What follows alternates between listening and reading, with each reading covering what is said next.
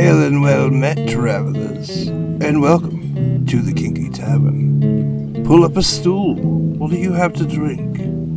Here, we're going to talk about different aspects of kink, leather, the BDSM community, relationships within it, and so much more. All opinions voiced in this podcast are just that, opinions, and they should not be taken as fact or medical advice. Thanks for tuning in. We hope you enjoy. If you would like to support us or follow us, we are on Patreon at The Kinky Tavern, FetLife, Twitter, and Instagram, all at The Kinky Tavern. I'm also personally on FetLife at mdizzy, EMDIZZY. Please do not friend me on that account. You can definitely follow me, and you can friend The Kinky Tavern, but please don't friend me on that one. That's for people I know. I'm also on TikTok at MixDizzySoul, MXDIZZYSOUL, and on Twitter at Daddy's Dizzy Soul, DADDYSDIZZYSOUL, and all of those will be linked down below. Yes. And you can also find me on TikTok. Yes, I have a TikTok. I'm never on it, but you can send me stuff at pup_Merlin_Wrecker, REKKR. That is also my FetLife. You can follow me there or message me or whatever. I also run the Kinky Tavern Twitter, so. And I am on FetLife at AllensWorld111. Please do not friend me, only follow me there. Those are for people that I know. On Instagram, Lord Allen Vidra, that would be LORDALLENVYDRA. Twitter at Lord Allen111. And TikTok, AllensWorld111. Please follow me on TikTok so that I can get to a live. Excellent. So please give us a follow, give us a like, and keep up to date on what we're doing with the Kinky Tavern podcast. We also wanted to give extra support here for Alan, who was in a car accident a few weeks ago. I was in a car accident a couple weeks ago, day after my birthday. What a bummer. And it was a high-speed car accident. I was going about 65 whenever I hit the lady, and my brakes failed. So if you would like to donate, please donate to my Venmo or my Cash App. Those will be linked down below because I don't know them. Our listeners should know our friend Magic. They were in episode 43, Kink at Pride. They are having some hard times right now fall on their family, unfortunately. Illness, chronic illness, financial struggles. So they are offering a super discounted sketch commission starting at $5. Their Redbubble has a couple of designs available on fun products, and their Instagram is magics_mischief. All the links are there, including the link to sign up for commission, and I will include that down below in our description. So please, if you can, go support Magic. Any amount helps. They just really need a boost right now. So yeah, I hope our listeners can help out a little. The content that we discuss will likely be explicit. Listener discretion is advised. Hi, I'm MixDizzy. And I'm Pup Wrecker. And I'm Alan! I love your intro every fucking time. And today we are talking about dungeons. Roll for initiative. No, I'm just Not kidding. that kind. Not that kind. Not the Dungeons and Dragons. Yeah. The dungeons that you roll for how many paddle spankings you're gonna get. The one that you play Yahtzee in. Yes. Yes.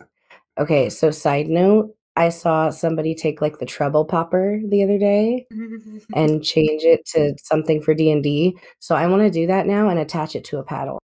Yes, I can do that for So you. you have to...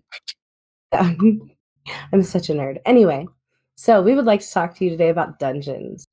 We're going to talk about the different kinds of dungeons. We're going to talk about the etiquette and rules that are common in a lot of dungeons.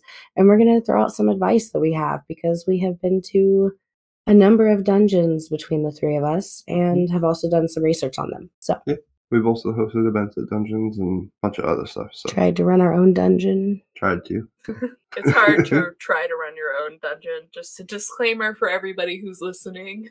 It is, and to be Yeah. frank, it was we got the subflooring in by the time we had to stop. So, so the aesthetic and vibes can vary greatly based on where you're going to be. Obviously, like the dungeon we were gonna have was gonna be plywood floors for a little bit, until we could get it better. It had insulation that was from Dylan's fruit packaging. So it was very, very interesting vibes. Very interesting vibes. And then you have some that are like full, beautiful spaces, antique, vintage buildings. I mean, it runs the gamut. Warehouses. I mean, they can be varied from. I've seen dungeons that are basically just warehouses, and there are some that are like in somebody's house, like they have a dedicated level to the dungeon. Or, I mean, it varies completely because you can also have like more public dungeons that are like specifically made to be a dungeon. Mhm.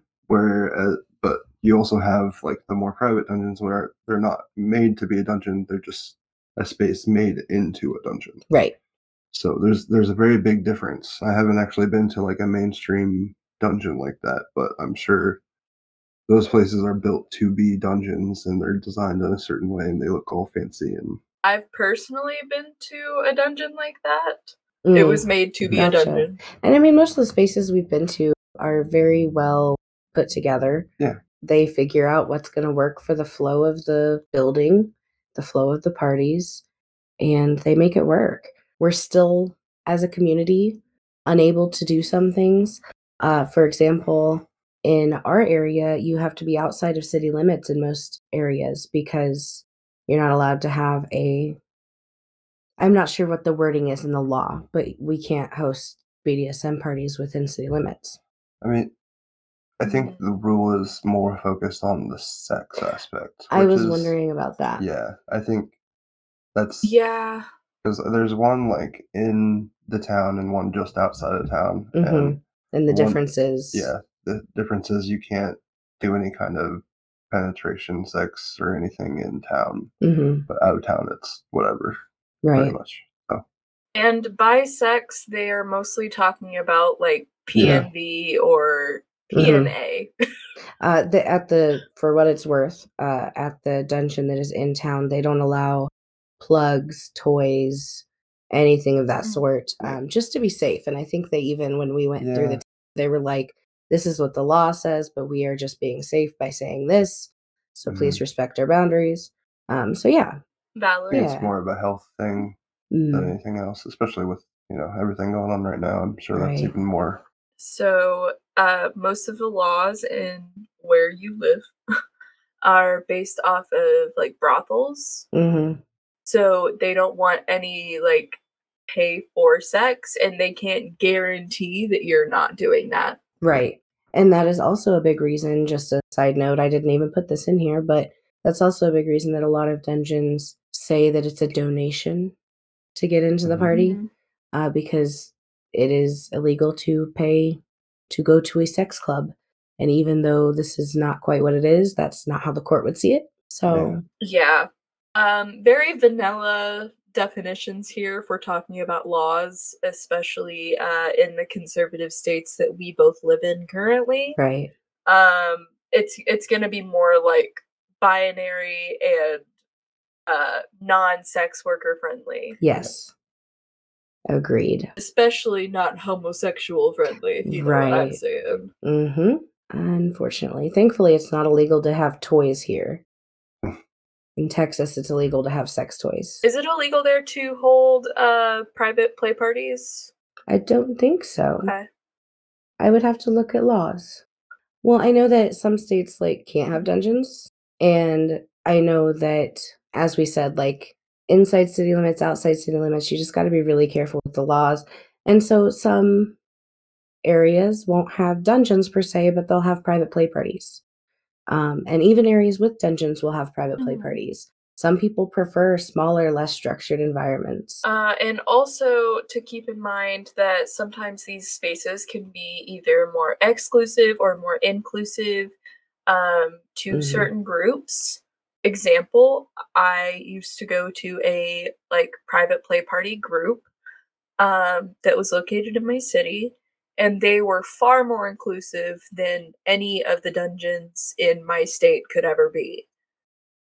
Because they were hosting it in their own home, it's so much easier to tell people to F off and to not take somebody's money because you're not doing it for the money at that point. And most of dungeons that we have, like here, they're doing it for the money so that they can continue keeping their space up. But in somebody's home, you're already keeping that space up because it's your home. So all you're doing is taking donations for food and drink. So, like I said, most of these spaces, like private play parties, they are held at private spaces like somebody's home.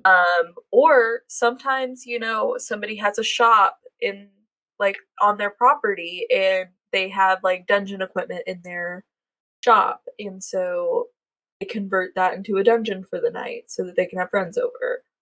Lovely. Love that. Yep, that's actually exactly what we were doing. We had a 20 by 40. It was a 30 by 40 barn type thing, and when we dirt floor when we got there, there was like tin. A cement pad in the middle and a dirt floor, and so we had to build up the subflooring and everything and kind of insulate it because it was just tin, and like there was no insulation at all in that place. But we kind of built it up and we made it into a space where you could actually go in and it'd be like somewhat warm and not freezing in the wintertime. Yeah. I mean, that just kind of goes to show you how hard community members will work. Yeah. Because we worked hours and hours every single weekend in the hot sun, in the cold, as my body was, disability was progressing. Just working our asses off every single weekend on this thing.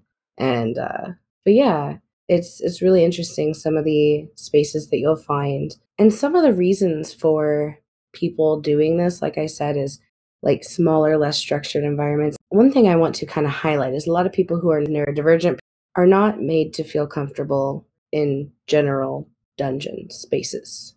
Go off. There's just a lot that is overwhelming, and it's just not a thought that people have. And so I know a lot of neurodivergent people that have private parties. Yes. And there's also people that have different rules. They want to allow some drinking or maybe some types of drug use. You do you and be safe. And it can also allow for edgier types of play. There are types of play that are just not appropriate for a more public area, more public dungeon where the general non-vanilla community is. So some people will hold very small get-togethers where everyone there can sit to and is interested in that type of play. Yes. Yeah. Some of these plays are just edge play, and some dungeons are really good about that, and they will do edge play nights so that you can expect to have that kind of play. The only issue that I have found with that is we were actually having a conversation about this earlier, but that they don't have like safe rooms. Well, what we call safe rooms, and basically a room that's off limits for play and that you can chill out in. Yeah, so these rooms are like super, super important to people like me who are autistic and who have like a ton of sensory issues. I don't want to hear somebody screaming in the same room as me. And that's my preference. That's, what my disability allows me to do. And sometimes I just got to roll with that. And so having that room that I know that I can escape to is so important. But a lot of dungeons don't have one. Right. Absolutely. Especially on like edge play nights and stuff like that. Especially primal nights. At edge play nights and primal nights. Yeah. I hear so many freaking howls at primal nights. It seems like everybody wants to start a goddamn howl at the primal night. I almost bet you that some of the ones that are starting it aren't even pups. They aren't even pups. They're posers. Primal. They're just trying to start shit. They're just trying to start shit. You know what you're doing. Have you guys actually attended a private play party like at somebody's house before? It was not kink based. It was like orgy based. Yeah. Oh, it's like a swinger thing. Yeah, it was very different. I mean, there was that one in that we went to here in town. That's right. The first dungeon I house. ever went to was a private dungeon just down the street. Yeah, and they had the dungeon downstairs. Yeah. The safe room was upstairs, and they also had a aftercare room downstairs. Yeah, so like the garage was the safe room, and then downstairs there were the basement. There were a few rooms that were like 2 rooms that were the dungeon, and then one that was the aftercare room, and then the rest of the house was her daughter's house. So yeah, I guess we have been to a few private places, but they are very, I don't know, I kind of feel like they weren't the typical experience. With private parties, you're not going to get a typical experience. I would actually disagree. Okay. Just because like I've been to more than one. And my experience was mostly the same. It's like a dungeon, but more inclusive or exclusive depending on what you want to do. Right. But the ones that I've been to, and this is just from my personal experience, but the ones that I've been to are mostly, again, like a dungeon, but just more exclusive or inclusive. They have the same rules, they have the same protocols, everything like that. It's just that it's in somebody's house now. That's kind of the experience that I've had, is small and kind of DIY dungeon. Yeah, that's what I would call it, is a DIY dungeon. Yeah, and I mean that in the best way. I mean, you work your ass off to make it look nice, and they do look nice. It's just not quite, you can't quite reach the dungeon status without a specific area dedicated to it. So contrasting to the private play parties, we have, or private play spaces, I should say, we have dungeon hosted parties, and that can include parties that are hosted by the owners or leaders of that dungeon. It can also include groups that host at local dungeons with who they might have a good relationship. Some of these groups can be specific to a certain demographic, such as a certain age. They have the TNG, the next generation. Yes. 18 to 35? Usually. There could be certain kinks. You could be edge play night. It could be pet play. It could be femdom. It could also be queer specific. It could be. And then we also have things like primal nights that some people do, and like we mentioned earlier, edge play nights. Yes, yeah.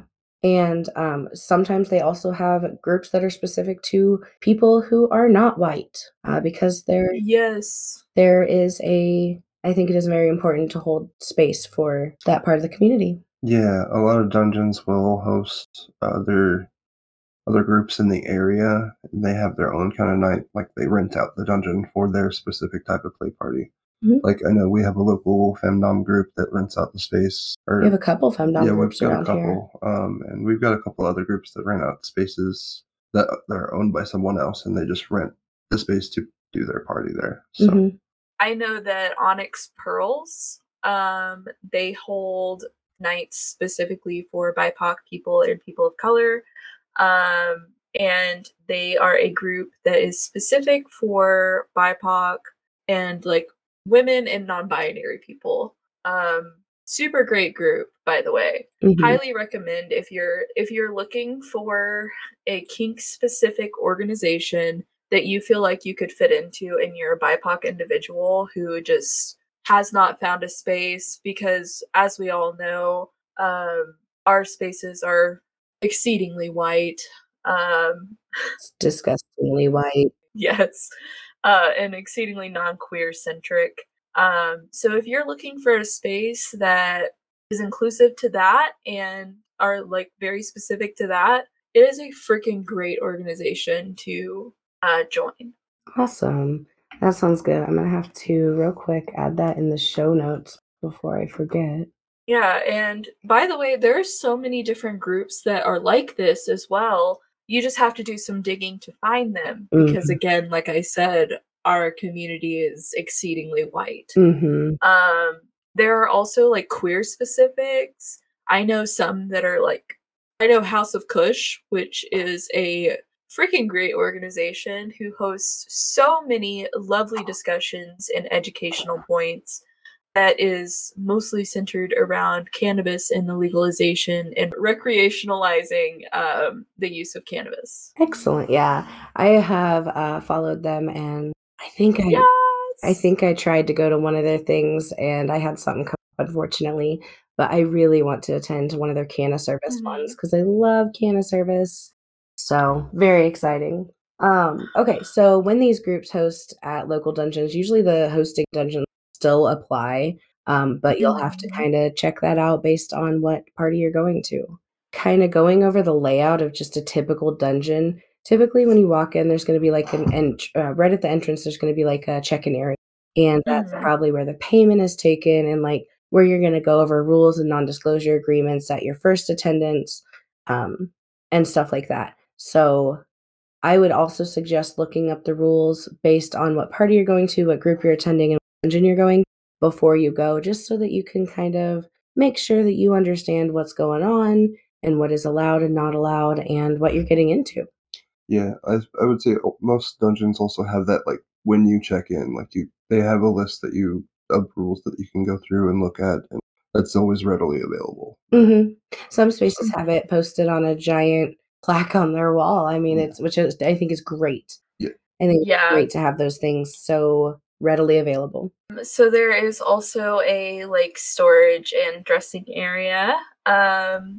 It depends on which space you're going to, because I've like seen so many spaces, like the one that you guys go to in Wichita has a great storage space. Oh yeah. But the ones that I've been to in Oklahoma have terrible storage space. And again, I forget shit all the time at the dungeon because their storage space is terrible.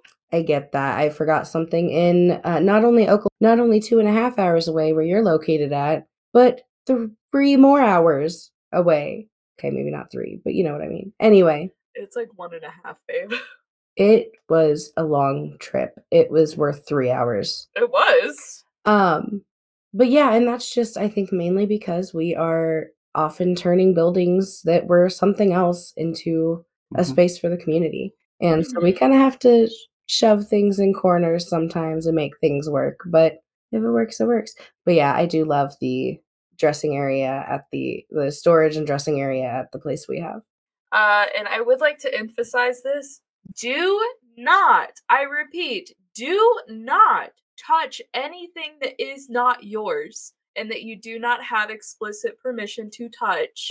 I just want to say that most of us are neurodivergent, and one of my pet peeves is somebody touching my shit who has no business touching my shit. You could damage it, you could handle it incorrectly. I have so many toys that I bring to a dungeon night that I explicitly say that you cannot touch no matter how many times you ask me. Because I've either worked really hard on them. You have to think about these things as art pieces for a lot of us. Like, I know how to use it. I know that I can tell you how to use it. But do I really want you using my art piece that I spent hours painting or hours tying? No! Get your grubby little hands off of it. Your hands are probably sticky like a 4-year-old. And besides that, like, if someone comes to me and wants to talk about things and I'm having a good pain day, I will often let them handle my things with supervision. But you have to have fucking permission. If you were to touch my things without permission, you would receive an entirely different side of me. Same here. I'm usually pretty nice whenever you first approach me, although I look very angry, probably. But all I'm gonna say is that, like, if you touch somebody's shit, you can't expect them to be nice afterwards. Agreed. Especially if you've had no permission to touch somebody's shit. Agreed. So I'll probably go off. Yep. Don't touch my shit. Yeah, just don't touch people's shit. Don't touch people. Yeah, just don't touch my shit. Don't touch people that you don't have permission to touch. Even if you have received a hug from someone before, ask. If you have not received blanket hug permission from someone specifically and explicitly, ask. Always ask. Don't be touching somebody's lower fucking back as you walk by them, as you scooch on by them. Don't fucking touch me. Sorry. That's no. That is 100%, yeah. I do have tattoos. Thank you. Don't touch them. Just to compare and contrast with the first 2 points that we've made here, usually at private play parties, I don't have a check-in area. There's usually no check-in area at a private play party. Mhm. You will knock on the door, and maybe possibly the owner of the house will come up and greet you. Mhm. But I can say that like they do have like a wall of like all of the rules and everything. It's just like a little bulletin board. And then underneath you've got like pronoun pins and stuff. Mhm. That's been true at both of the private play parties I've been to personally. There is usually no storage or dressing area. You have to go to a bathroom if you want to like get dressed into something different. And usually at dungeons and at private play parties, you will have this rule that you have to arrive in vanilla clothing. Mhm. And that is true again for both dungeons and private play parties. Yes. Don't be wearing your little fishnet bodysuit in the wintertime and walk Mhm. up to the dungeon with your thigh-high stilettos. Now, I will admit, I have worn some very suggestive things to Munches, That's different. but it is still always vanilla. It is still always like street legal and like not. It might. Someone might take a double take, but Yeah. you know, I'm not doing anything wrong. Yeah, and that is totally fine. Don't wear anything to the dungeon, like to the dungeon or the private play party that you wouldn't be comfortable going to a gay bar in. Mhm. That's a good. Good rule. Good guideline. That's the word I was looking for. Yeah. Yeah. Next, we have the chill or social room. Now, not every private dungeon is going to have a space for that necessarily. Sometimes that could Although be. they should. They should, yes, that's true. Sometimes that's included in like the steward's dressing area. That's like the kind of hangout area. Sometimes it just depends because like once again, these places were not built to be dungeons; they were made into dungeons. Right. So you have to make use of some of them. Yes. Right. You have to make use of what spaces you have. So. And I would say that the 3 most crucial rooms for any dungeon to have is a chill or social room, a playroom, and an aftercare room or an aftercare area. I think that those are important. But yeah, chill room is just kind of like a living room, like couches, chairs, coffee table. You might have a little kitchenette, you know, snacks going around. Yeah, that's usually where like the snacks or drinks are all the time.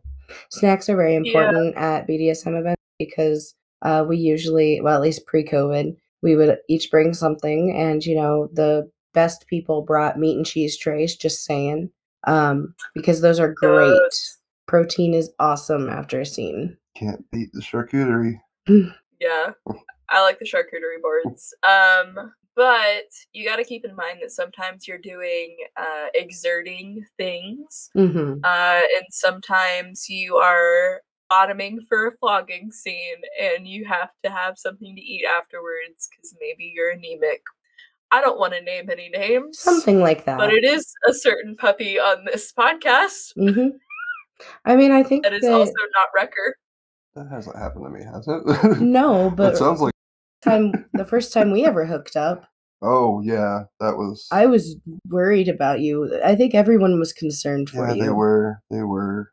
He was shaking. Yeah, I have a weird thing. After extreme exertion, I get all shaky, and I mean, it's basically space. I mean. Yeah, but that being said, know your limits. Know what take a look at what you've eaten. Be aware of your scene that's coming up, and during the day, think about what you're eating, what you're drinking, and how that's going to affect you. Some of us that are older or have less abled bodies might need to think about that a little harder. Always hydrate when you go to a dungeon, no matter if you're playing or not, just to be sure. I do agree with that. Yeah, because being dehydrated after an impact scene or being dehydrated after most scenes can end in you getting very lightheaded or something like that. And that's not fun. Please don't make your top go through that. Right. Your skin, if you're dehydrated, your skin is actually less bouncy. Basically, it's less. It has less bounce back, and so your bruises will often be worse. The pain will often be worse, and it's just not a great thing to go through. So stay hydrated, y'all. There's a reason. Stay healthy, my friends. There is a reason that all the DOMs ask you to drink. Anyway, moving on. Next, we have the playroom, and so the playroom or playroom are, of course, the main event. This is where the BDSM furniture is. We have St. Andrew's crosses, spanking benches, cushiony tables like massage tables for you to lay on. Sometimes you'll have cages or tie-up points, suspension points, boot blacking stations. My second favorite. I have to agree with both of those, actually. I also love there is a giant kitty cage that doubles as a table on top at one of our dungeons that we go to, and it is the most comfortable. Yeah. I love it. So aftercare room. So after you have a scene with someone, you're probably going to want to connect with them, come down from the scene, kind of use that time after the scene, post scene, to just kind of relax and come back to reality. Get reassurance. If you were just called an ugly, stupid whore and smashed down with a boot to your face, you might need to be told that you're a valid person and that you're loved and that you're still friends and that, everything's going to be okay. So it also is often used, if allowed, for sexy times. A lot of times they will have mattresses or beds in there. And, if you do certain things on them, or even if you're sweaty, anytime I use a bed, I change the sheets. But just kind of just know the rules of the area. And try not to linger too much. Be respectful of that space because it is a shared space. And everyone who's playing that night, almost everyone who's playing that night, is going to want to use it for a portion of time. So please just be respectful of others and aware of how much time you're taking up on not only the aftercare room, but like individual stations. Very true. And contrasting dungeons to private play parties. Most of the private play parties I've been to have had all three of these things. The aftercare room might just be a bedroom in the private play party. So you also have to keep that in mind. Like, do you have to change the sheets? How much time am I allotted in here? Because sometimes you've got the 30-minute rule of like, you can be in here for 30 minutes, that's fine. But after 30 minutes, you need to kind of move on. Yeah. But that's just for the aftercare room. The playroom, in the one that I used to go to, it was like kind of a dungeon, but it was like a converted space from their garage. So they used it as their game room too. We just had Thanksgiving dinner in there. Nice. It was great. All-purpose room. Surrounded by the St. Andrew's cross that's in there for sure. Every polycule needs a multi-purpose room. Right. I completely agree. And like they also have like a chill/social room. It's usually like the kitchen or the living room. Yeah. If the living room is not already the play space, right? Sometimes that's the thing. Yeah. They also, most of the ones that I've been to personally don't have a smoking area. That is something that is common in dungeons specifically. Yes. Is a smoking area. That might be a back porch. Sometimes it's a front room. It just varies from place to place. And I will say that I have been to more than one dungeon. You walk through the smoking area to get into the space. Yeah. So beware if you are needing accessibility for that to contact ahead of time and make sure that you talk about that. Yeah. And I'll mention that later when we talk about accessibility too. I mean, it just depends on the space too, because like a lot of the times there's like a back porch area like hidden in the back where you can like walk through the full ass dungeon to get there. But I think that especially in kink events, smoking is a very social thing. I would spend probably 80% of my time in the smoking room just talking and chain smoking. Yeah, honestly, I mean, I love cigar service. That's something that is near and dear to my heart. Yes. So I stay in the smoking room. Yep. Even though I'm asthmatic as fuck and I shouldn't. Right. We make sure to keep your inhaler on us. Yes, cigars are very, very popular in certain BDSM and kink spaces and groups. And I am getting more and more into them. My body doesn't love them as much as I do. But yeah, we're trying. We're working on it. Yeah, I think that's probably why a lot of dungeons include a smoking area, just so that it's more accessible to have that as an option. We are also in the Midwest where a lot of people smoke, honestly, compared to the general population. Yeah. So, some of the types of gatherings that you might see at these dungeons or at these private spaces, we have munches. Munches are typically a fairly casual get together over a meal of sort, usually a dinner at a restaurant or a bar. They'll rent out kind of a private room or a back room, a corner area. So just beware of how public your munch is and how crazy you get and what the rules and etiquette are there. But yeah. Munches tend to vary from place to place. Sometimes it's like a whole banquet room rented out. Sometimes it's just like a little kind of sectioned off part of like a restaurant. So it just depends. I mean, you are in a public space regardless if it's in a back room or not. So just or sometimes it can be held in the dungeon itself. right. I've gone to many a potluck at dungeons and at private play spaces, or like private play parties. They have munches and stuff too. Sometimes you might get vetted at these munches, and you have to go to a munch before you can go to an event at the dungeon. Yes.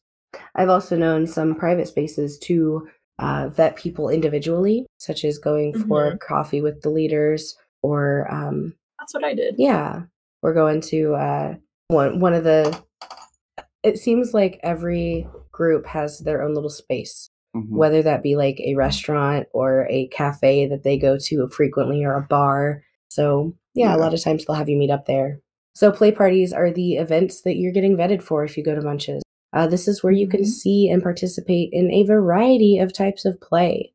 Those are kind of what we're talking about through most of the dungeon discussion. Yep, and private play parties have the same thing. It might be, like a themed night. Some people have themed nights, and so do dungeons, which is something that we'll talk about in just a minute. Sometimes they also have gear nights, which are usually are at like a bar or something. Sometimes they will host them at a dungeon, but that's when you go out and usually it's more leather focused or like gear focused. So everybody goes out and wears their leathers or their hoods or whatever. Usually there's quite a few pups there, and it's more just like a socializing kind of get to know each other kind of thing. There's not really any play involved. I mean, you are also in a public space a lot of the time, so yeah, most of these gear nights, they're not like renting out the space for the night. They are just hosting it at that space. So you will see people that are not there for that event. So just be aware as you are in a quote unquote public vanilla setting, even though they are being very accepting and inclusive of BDSM and leather. Just be aware of how much you're doing and how much you're showing. Yeah, and like some play might be allowed at these things. Examples, cigar play. If you're doing like a vanilla version of cigar play, like, you're just sitting next to your dom, holding out your hand for them to ash in, or something like that. That's kind of what I would do at a gear night. Cleaning up someone's sneakers. That's what I was about to say. I am usually down to boot black at any time for any reason. So I will definitely be bringing my kit to a gear night. Any opportunity I get to practice stand on somebody, I am always down. I've also seen a lot of times they will, and of course be careful and make sure you ask, but I've seen some allow rope to go on, harnesses to be put on. We're not suspending anyone, we're not getting naked, but we are just kind of letting someone experience the feeling of rope on them. Some simple ties or something. Nothing too extravagant. I mean, it is still like a harness over clothes. Pretty much. Exactly. It's still a vanilla space, so I'm trying to think of like anything else that you could really do that. I mean, maybe you could have like... You could do service. Make sure my drink is filled. Make sure my drink does not get empty. And like we have different protocols for different spaces that we're in. So I might be in high protocol at this gear night, so that is also kind of a type of play. But make sure that everybody, if you're going to be in high protocol, make sure that you're not doing anything that somebody has to consent to. Right. So I'm not like kneeling by Miss Mixed Dizzy or anything like that. I'm not, like pupping out or anything like that. But I might have like my gear on. I might have like a leather harness, you know, if I got a new tail and ears. Mm-hmm. Wink, wink, maybe coming soon. Then like, you know, I'd want to show that off at a gear night. For sure.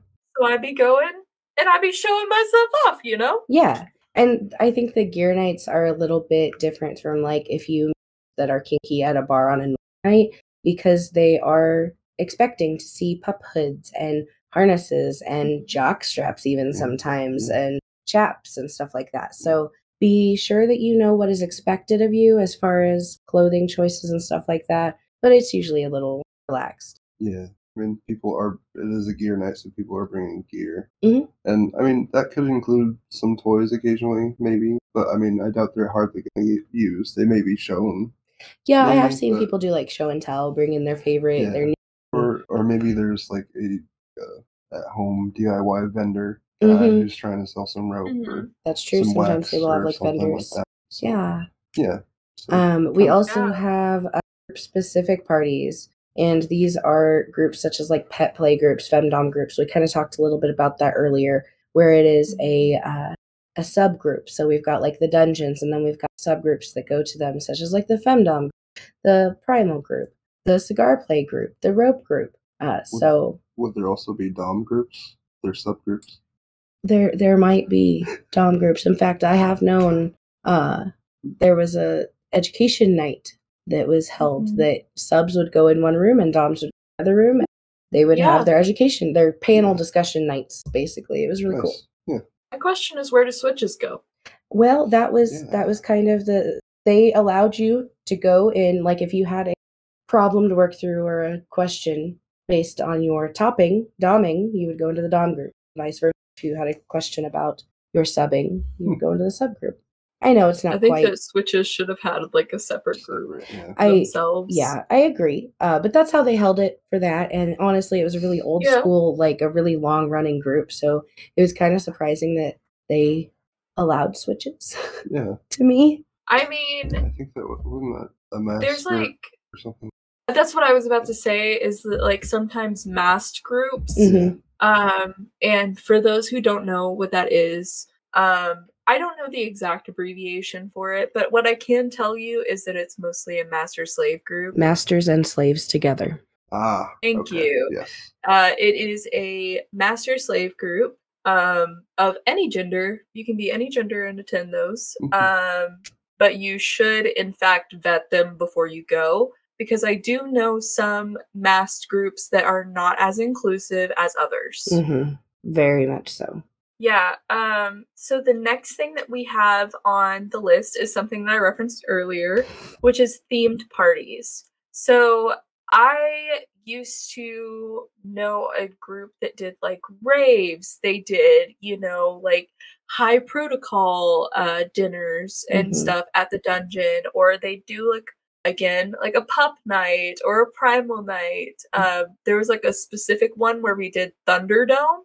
Nice. And the wrestling mat was in the middle of the floor, and this was kind of like their primal night. That's sweet. You want to see Roscoe throw me on the ground on a wrestling mat? Yeah. Come to the Thunderdome night.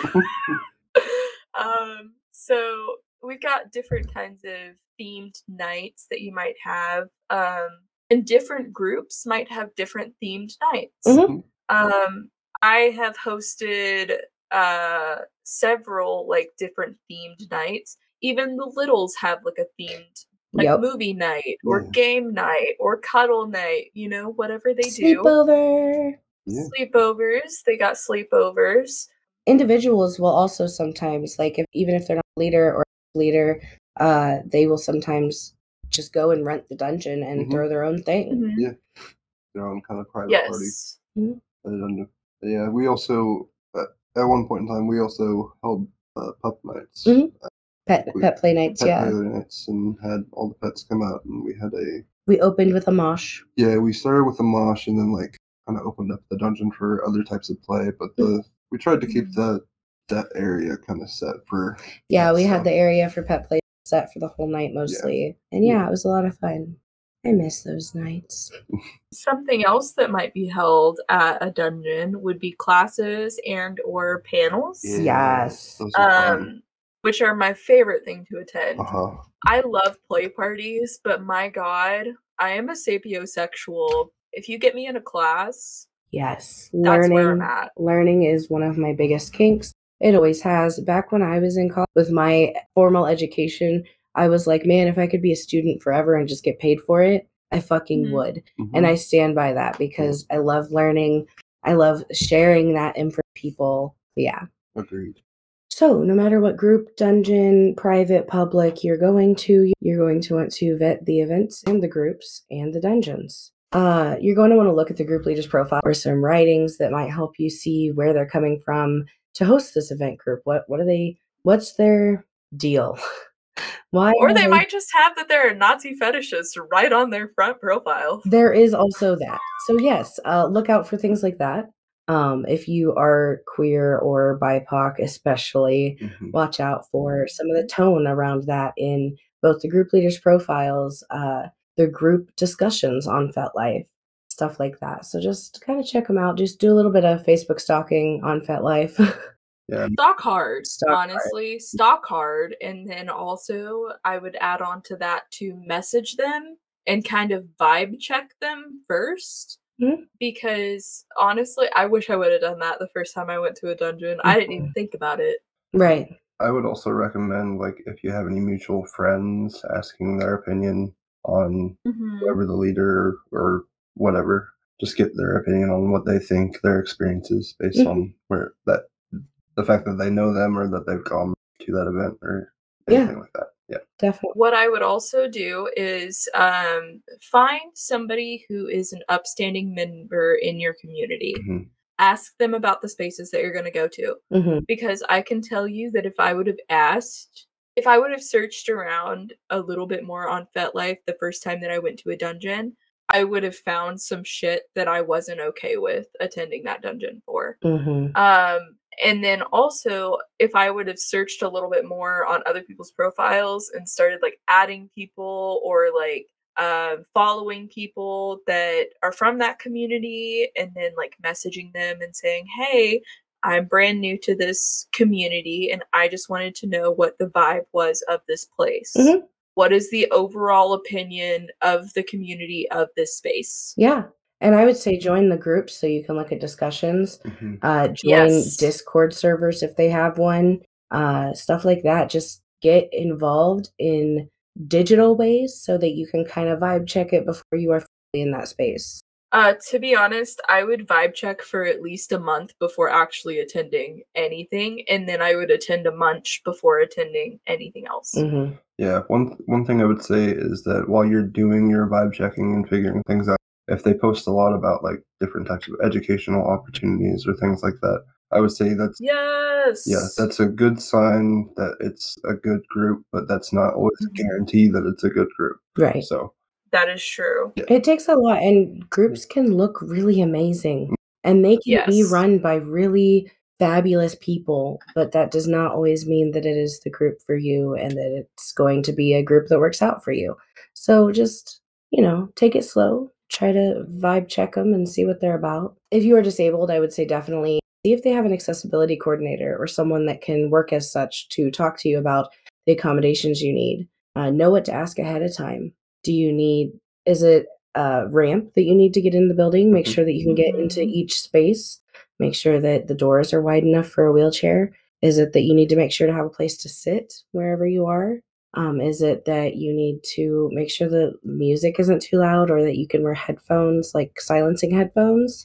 I've heard there's all kinds of new like sensory limiting headphone things now. But, do what you need to do to make yourself as comfortable as you can in that space. Know what you need out of that. So ask, what is the music going to be like? Is it going to be really, really loud? Then you know what you need to do to accommodate yourself. There are some things that dungeons might accommodate for you, but there are also ways that you're going to have to accommodate yourself probably because they are just not inherently super accessible places. If you're a dungeon owner, like listening to this, I don't know why y'all don't play more lo-fi and shit. Oh my God, right? Like, that would be so nice. Just, like, play some lo-fi. Do, like, every other song or something like that. You can do some hardcore metal and then meet that with lo-fi after.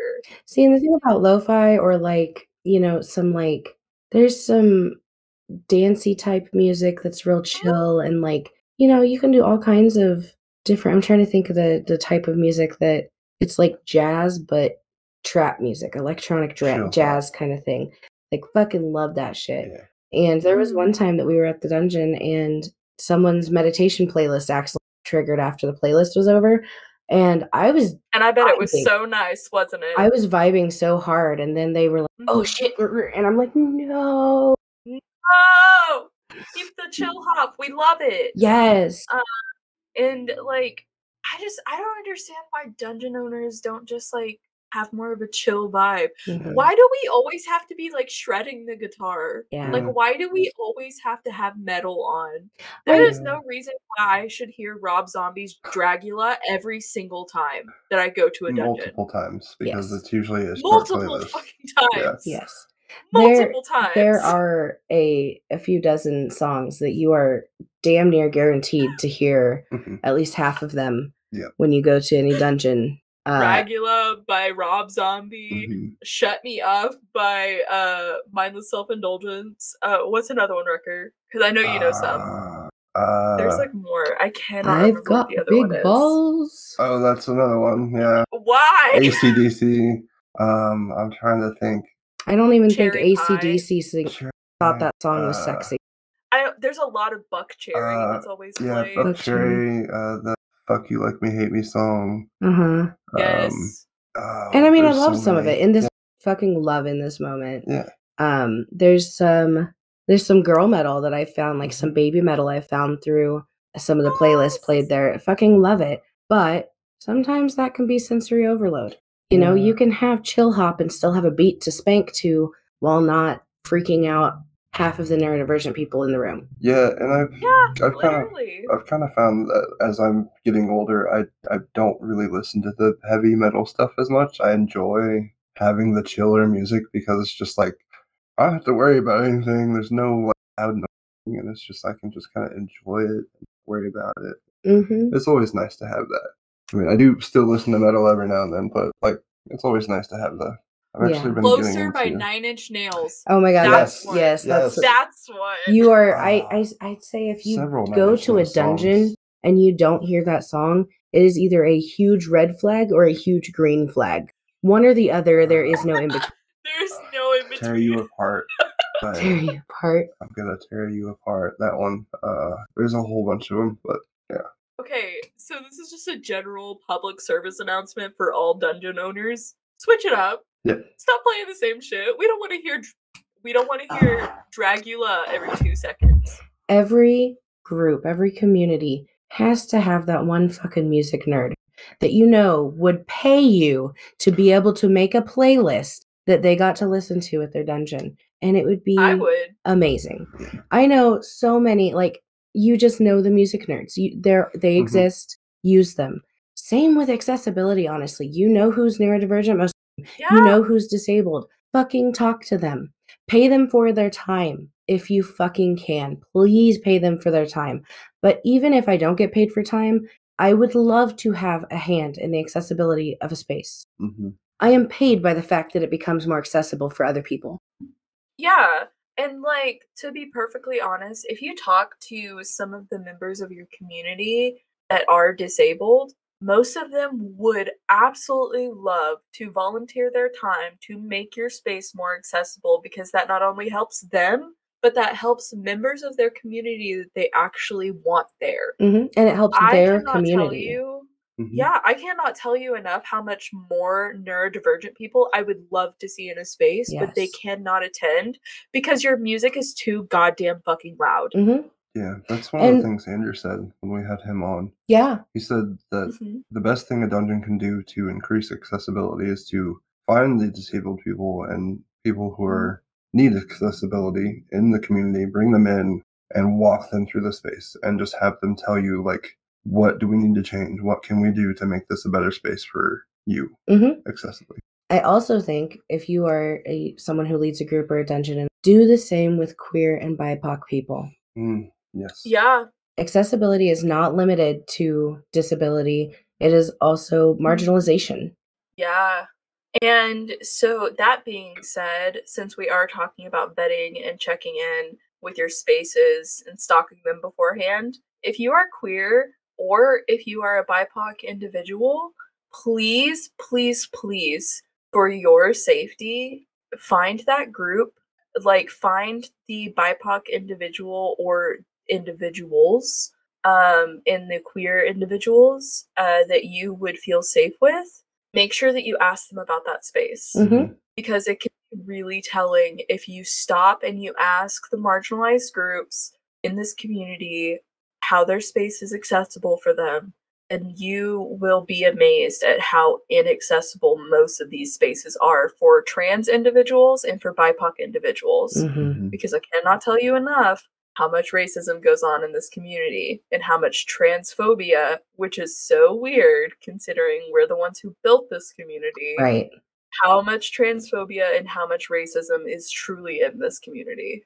And honestly, just cishet disgustingness, because like female dominance are often looked down upon in different communities, stuff like that. So just, kind of that's not necessarily a marginalized group, but it is a group that receives less. I mean, technically women are a marginalized group, yeah. That's true. Never mind. But yeah, so just check out, make sure that you are talking to some of the attendees, are in line with your marginalization, so that you can find out how safe you're going to be. If you have a friend that goes, or someone that is, you find those BIPOC individuals, those queer individuals, make sure they're going to be there at that one that you're going to.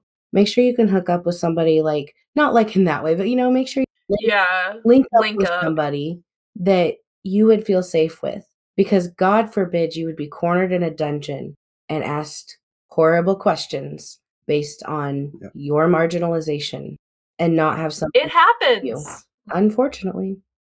It's happened to me. Yeah. I would also make sure that you get multiple people's opinions, because someone's opinion is not going to be the same as someone else's, because someone could think very highly of these people and have been treated the best, and then someone could have the complete opposite.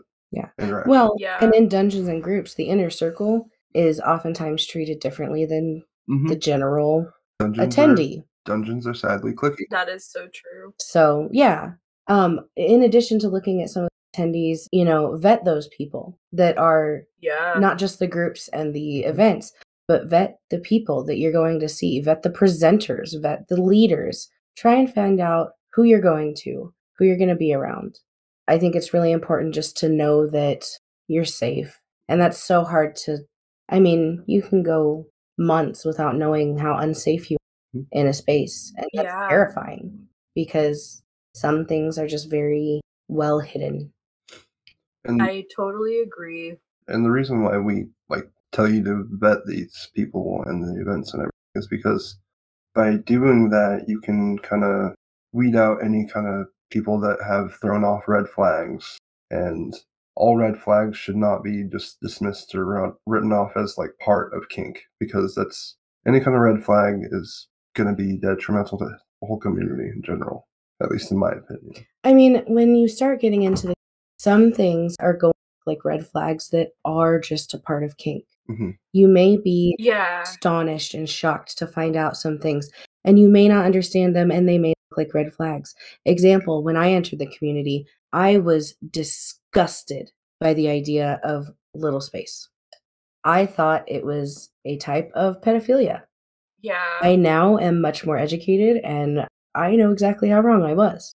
But, some of these things are just part of kink. They are things don't understand yet, and that's fine. And it'll look like a red flag, but don't just write off everything as that. Because I know a lot of people, they'll be like, oh, you just don't understand yet.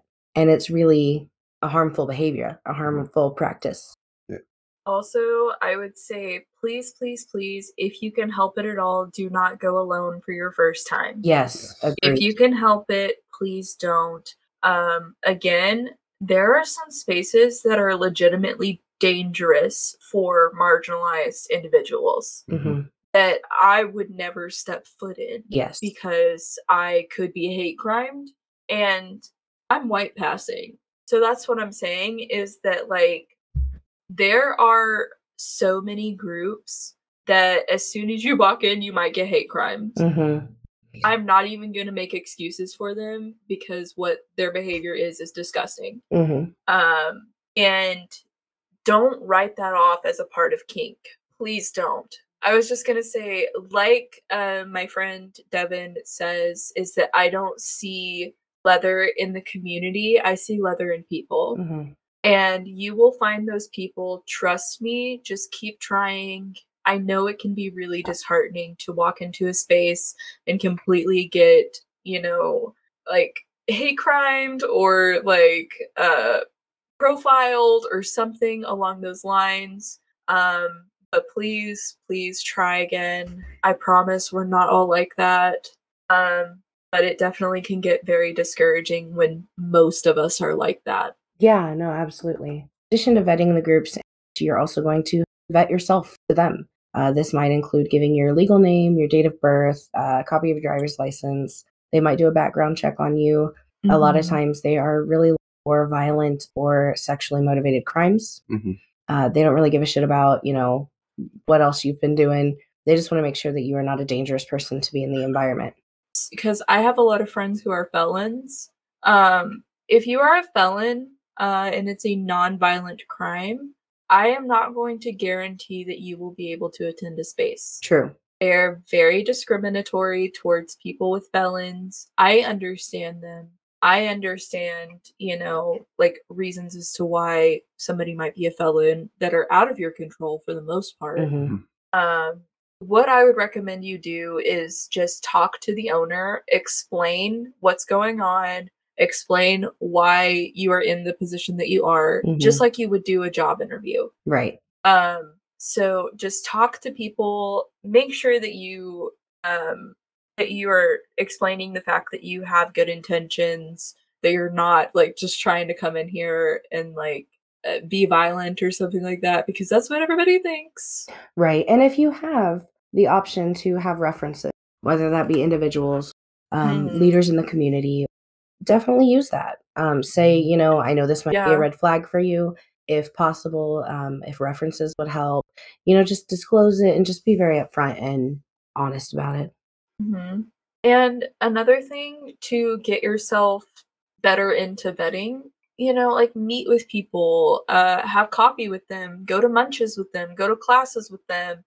That will get you the references that you need most of the time. True. As long as people can see that you are actively trying and that you're not just trying to come into this space and exist without educating yourself, a lot of the time people will back you up and be like, yeah, nope, this person's great. I have talked with them. I've went to coffee with them. I've seen them at munches. I've seen them at classes.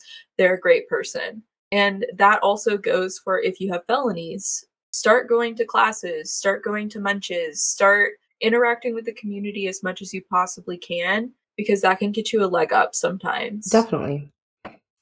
And sometimes you may not be able to go to a public or a semi-public dungeon, but maybe you could go to a private party. Yes, they're 100%. Often a little more flexible. Not saying that they will 100% guarantee you in, but they are often a little more flexible. Private play parties, they will most likely vet you. They will most likely meet you beforehand. What I did to be able to attend is that I had to have references of people who already went to these play parties. Mm-hmm. And then also I had to meet the owners of the home that I was going to be at. That's pretty typical, I feel like. Yeah. So I had to meet them beforehand. They also did a background check on me. They made sure that I was, like, 18 and over and everything. And also just keep in mind to vet your private spaces as well. Yes. Make sure you vet the owners. Make sure that you're not walking into anything sketchy, because that can happen. Definitely. And I mean, if you are going to a group or an event or whatever, no matter what you're doing, you should have, like, an in case of emergency calls. Mm-hmm. You should have a safe call set up. They don't need to know exactly what you're doing. You can just say, hey, I've got my location turned on.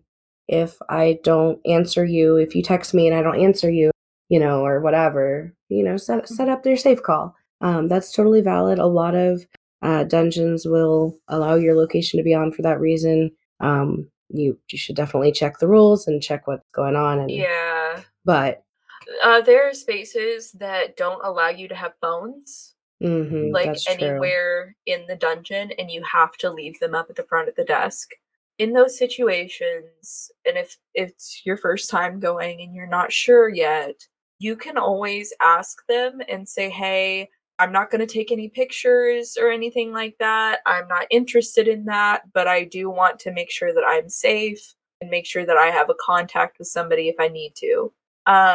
Usually, spaces will be much more accommodating for that. They might have somebody stay with you for most of the night while you have your phone on you. That should not be a red flag. It is about the privacy of their members and, not wanting anything to be exposed that nobody's consented to. Right. Sometimes they'll just put a sticker over your camera and let you do that. With most dungeons, you probably shouldn't be just sitting on your phone doing yeah, don't do that.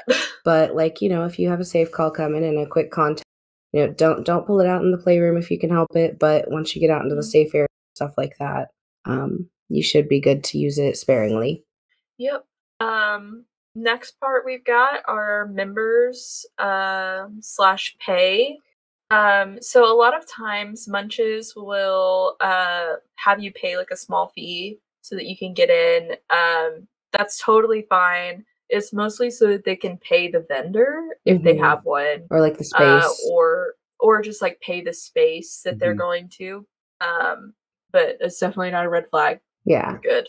Some clubs have membership dues, and so some groups, events, or dungeons might have membership fees that you have to pay, or membership fees that allow you to receive certain perks or discounts. Some still have the per party fee on top of that. Some don't, and some just have the per party fee where you just pay per party. And this is not an amount that it includes sex or play or anything guaranteed. You are just coming to socialize and you are donating money to help run the space that you are sharing. Yeah, that money goes to help any kind of maintenance or getting extra drinks or an extra charcuterie board or what have you for the space itself. Yeah, I mean, running a space is not cheap. No, it's not.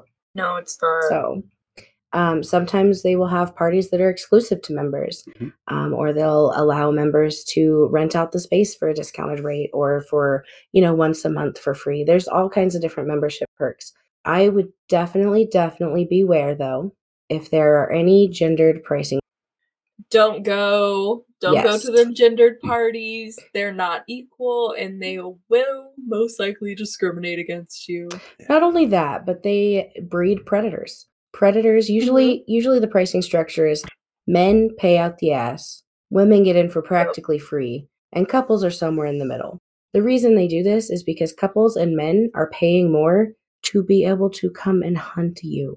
You are being allowed in free as a woman or as a femme-presenting person, or a low amount, not free, but you're being given a lower rate because they want more of you. So they have a bigger meat market.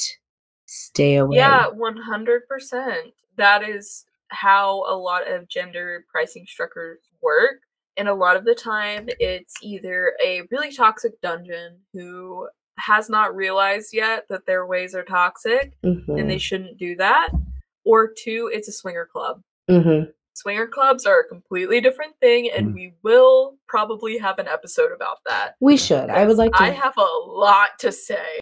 Most groups, when you sign up for an event, will send out like the rules upon registration or invitation. Sometimes it's posted on their FetLife or other social medias. Just make sure that you try to look for that before you go. Just make sure you look at those before you have an idea of what their priorities are. Not only will the rules let you know what you can and cannot do, but what kind of space it is. So I think that that's a good part of the vetting process as well.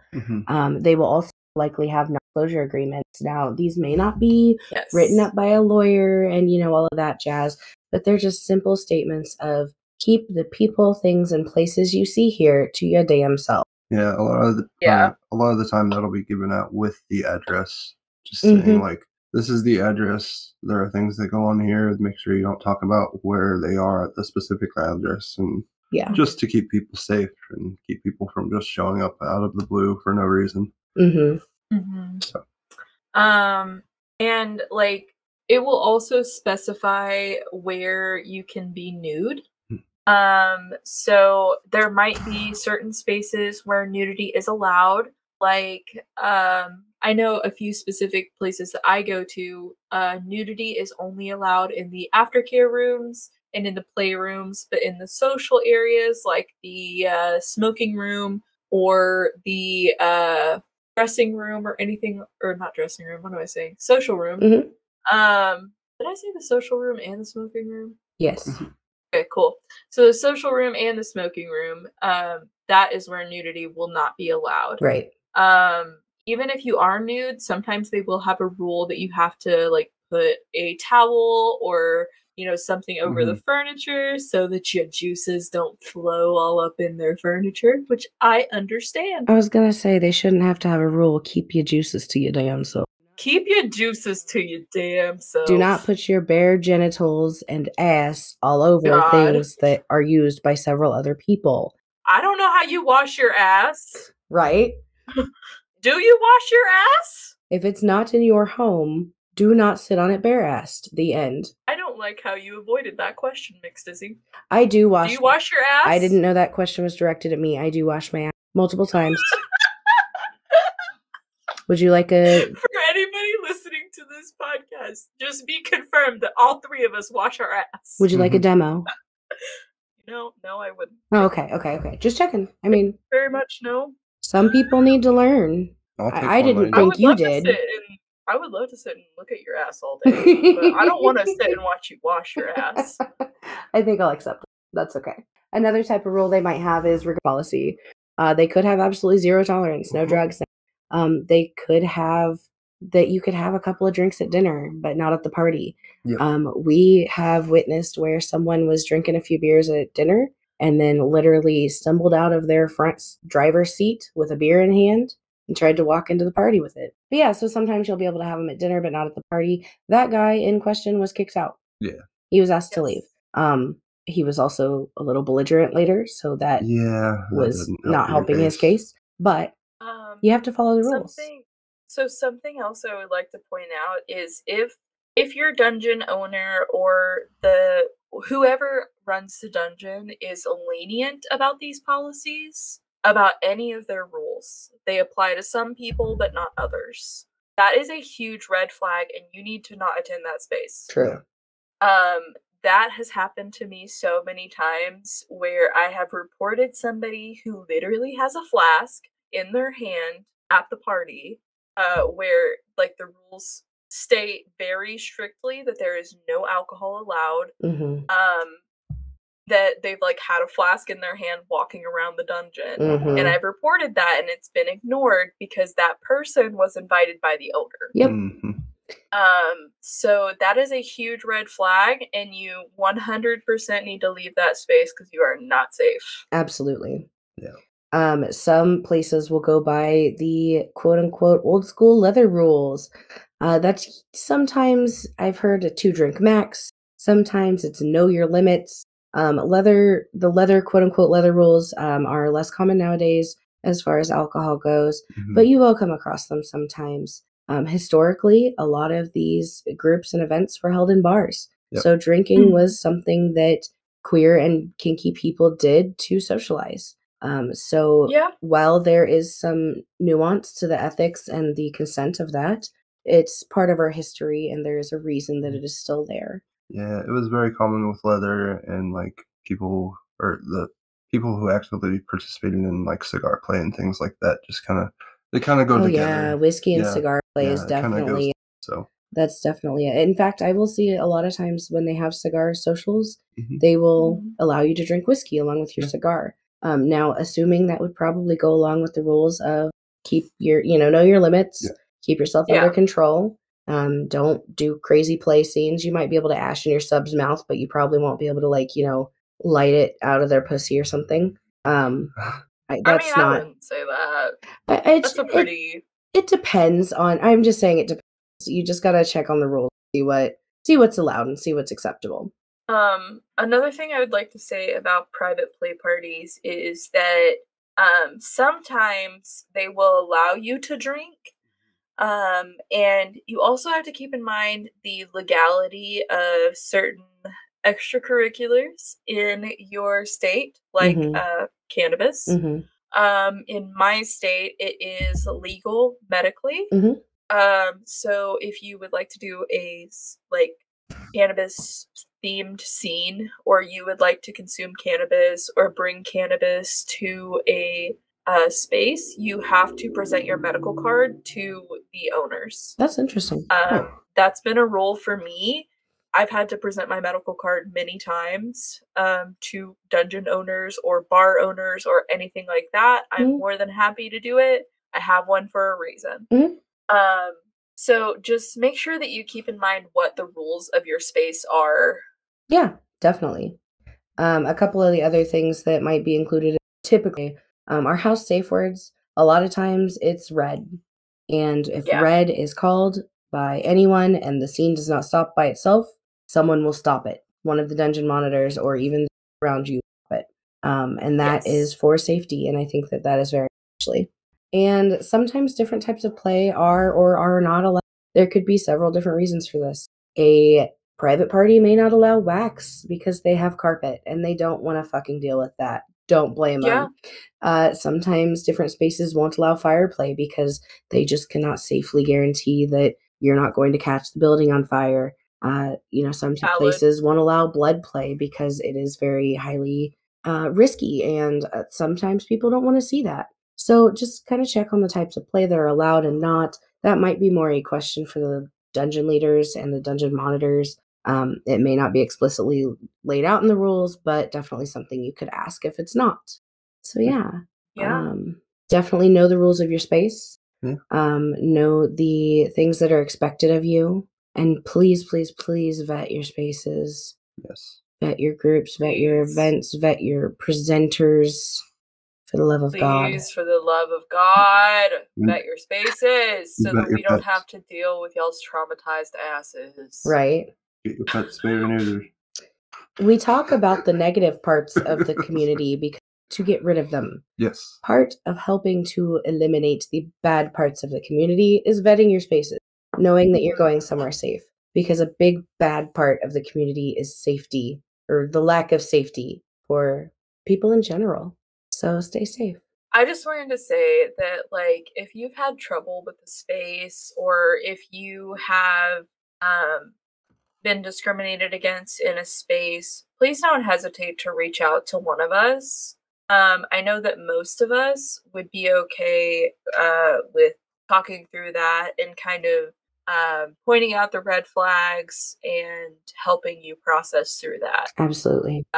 So that being said, please, please, please reach out if you've gone to a space like that and you need to talk about it. I think that everybody on this podcast has gone to a space like that and has experienced, discrimination or just outright not appropriate things to be doing in a space where we are all about consent and all about inclusivity.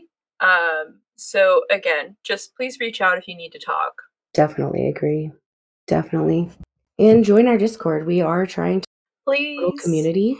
We have recently added the Leather Paladins group to our list of things we have going on. Yeah. That's just really casual, really chill. That's basically like a philosophy and a mindset towards kink. Yeah. So if you want to join that, we are on FetLife at the Leather Paladins. All of our Discord and everything, all of that is in the links below. So yeah, please join us in our little building of this nice community. Daddy, would you be so kind to lead us out with a daddy joke? I definitely will. Thank you. I really hope you like this one. I hope so too. Yeah. So what do you call a herd of cows masturbating? I don't know what. Beef stroganoff.